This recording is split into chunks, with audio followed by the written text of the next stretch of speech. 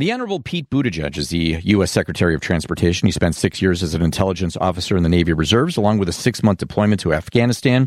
Pete Buttigieg is a graduate of Harvard College and the University of Oxford. He was the 32nd mayor of South Bend, Indiana, just across the border. From 2012 to 2020, he's the youngest cabinet member in the Biden administration and the youngest person ever to serve as the Secretary of Transportation. And Secretary Pete Buttigieg joins us on WGN Radio. Good evening, Mr. Secretary. Hello, good to be with you. Well, let's hope 2023 is a better year for air travel. It's not been a fun ride these last couple of weeks. You could say that. It's never slow around here. It is never slow. So on Wednesday, first major ground stoppage since 9/11 with the FAA and the systems kind of burning down. Where are we at with all of that, and where do we see things coming so this doesn't happen again? Yeah, so what happened was a safety system that the FAA uses to push information out to aircraft, airlines, and pilots went down. They've traced the issue to a database, had a bad file, and this wound up bringing down the entire system. As it was being rebooted for safety reasons, there was a ground stop of about an hour and a half, which caused delays really throughout the day as the system recovered. My focus now is understanding how this could have happened. This is a system that has been already in the process of going through modernization. There are a lot of aging systems at the FAA and in our infrastructure space more generally. So just as we've been working to make sure that we're improving physical infrastructure that's aging, like roads and bridges around the country, we also need to do the same thing for technology infrastructure. And that's clearly an issue that caught up to the system this week. I want to make sure we get the answers on what has to happen so that cannot occur again. No question about that. A couple weeks ago, for 7 days into December, over 16,000 flights were canceled by Southwest. Some passengers whose bags went missing are still struggling to locate their belongings. I know the Department of Transportation has required Southwest to honor the refund request within 7 business days. Your department is fielding thousands of calls as we speak to get to the bottom of this, as refunds, credits, and expenses, hotels, rental cars, whatever it took, aren't getting paid right now. Plus, there's this 25,000 frequent flyer points. They've offered so much, but it's just not moving fast enough for passengers who are extremely frustrated. Yeah, and here's what I want to make sure passengers know. You have a right to get your money back if your flight was canceled, to get your expenses covered if you had to stay in a hotel or rent a car or a lot of other related expenses. I've been pressing Southwest on reuniting passengers with their bags as well, and you should know that we enforce a requirement that your expenses get covered due to delayed baggage up to $3,800 per case. So what we're doing right now is we're fielding the complaints from people who are letting us know if they have not gotten promptly reimbursed. We're going to work, obviously there's thousands of them, so it's going to take us a little while, but we're going to work through all of those and follow up. Our consumer protection program got hundreds of millions of dollars back to passengers last year alone in different cases where airlines were failing to do prompt refunds. We're going to use those same authorities to make sure Southwest passengers here get taken care of. Yeah, I know. What can we put into place to put airlines more accountable to their passengers and avoid disasters like this one? I mean, this costs Southwest already over $800 million. But how do we protect the consumer? Around the holidays, so many people missed family events, weddings, and so forth. How do we do this so that this doesn't happen again with another airline?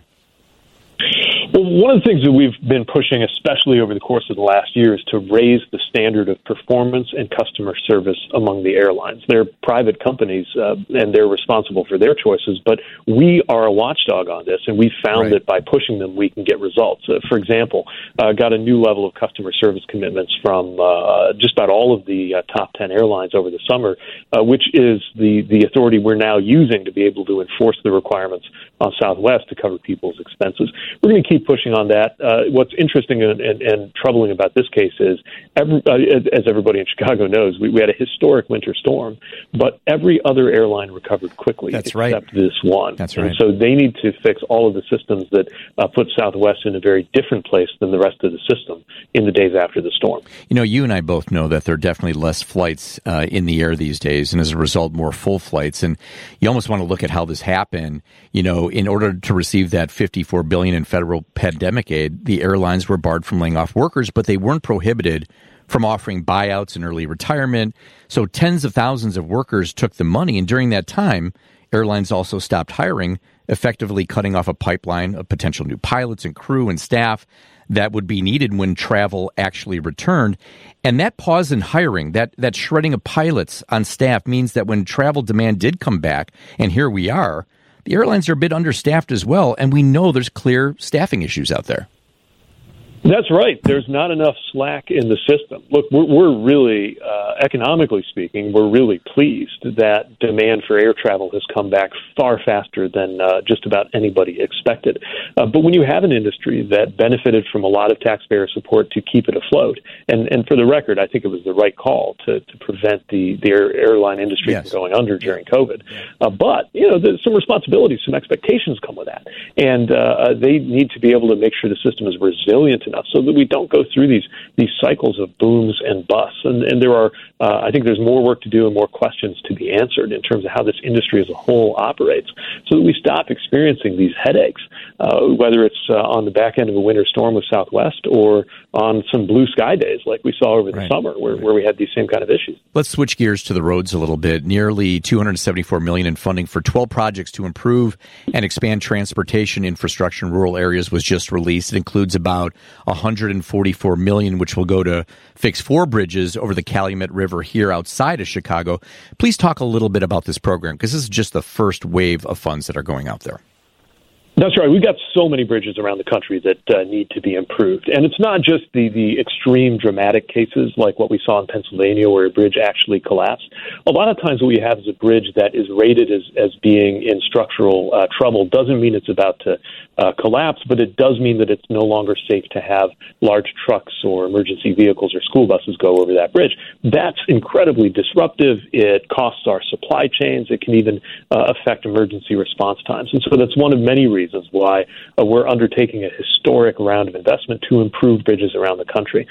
Some of that is small bridges that aren't maybe on the national map, but they matter a lot to a rural community that really depends on that bridge and maybe doesn't have a good alternative. But also large bridges that frankly just they didn't have the money to do this until we had this program that President Biden pushed through as part of the infrastructure package. That's part of what we're talking about in Chicago. So we just announced 4 major bridge investments around the country, and one of them is a package, $144 million, coming to those what are called bascule bridges. If you ever drive over the Skyway or you're on the south side of Chicago, you see those bridges with those big industrial-looking wheels on. Each of those bridges goes up and down an average of 5,000 times a year in order to allow that marine traffic along the Calumet River to get to where it's going. 4 of these bridges need major rehab. We're really excited about what these dollars will do because, again, even if you don't live anywhere near Chicago, you're depending on these supply chains and these goods that are moving through those connections. And if you do live in Chicagoland, obviously this is going to make a big difference there too. Yeah, you talked about $144 million, but there'll be more than $1 billion sent to Illinois over the next 5 years, which is earmarked for more than 2,000 bridges. So there's a lot more to come. That's right. We've got 2,800 bridges that we have already identified that are already getting the benefit of this program, and many more where that came from, and many of those will be in Chicagoland. U.S. Secretary of Transportation Pete Buttigieg. Pete, thank you so much for your time tonight, and thanks for joining us on WGN Radio.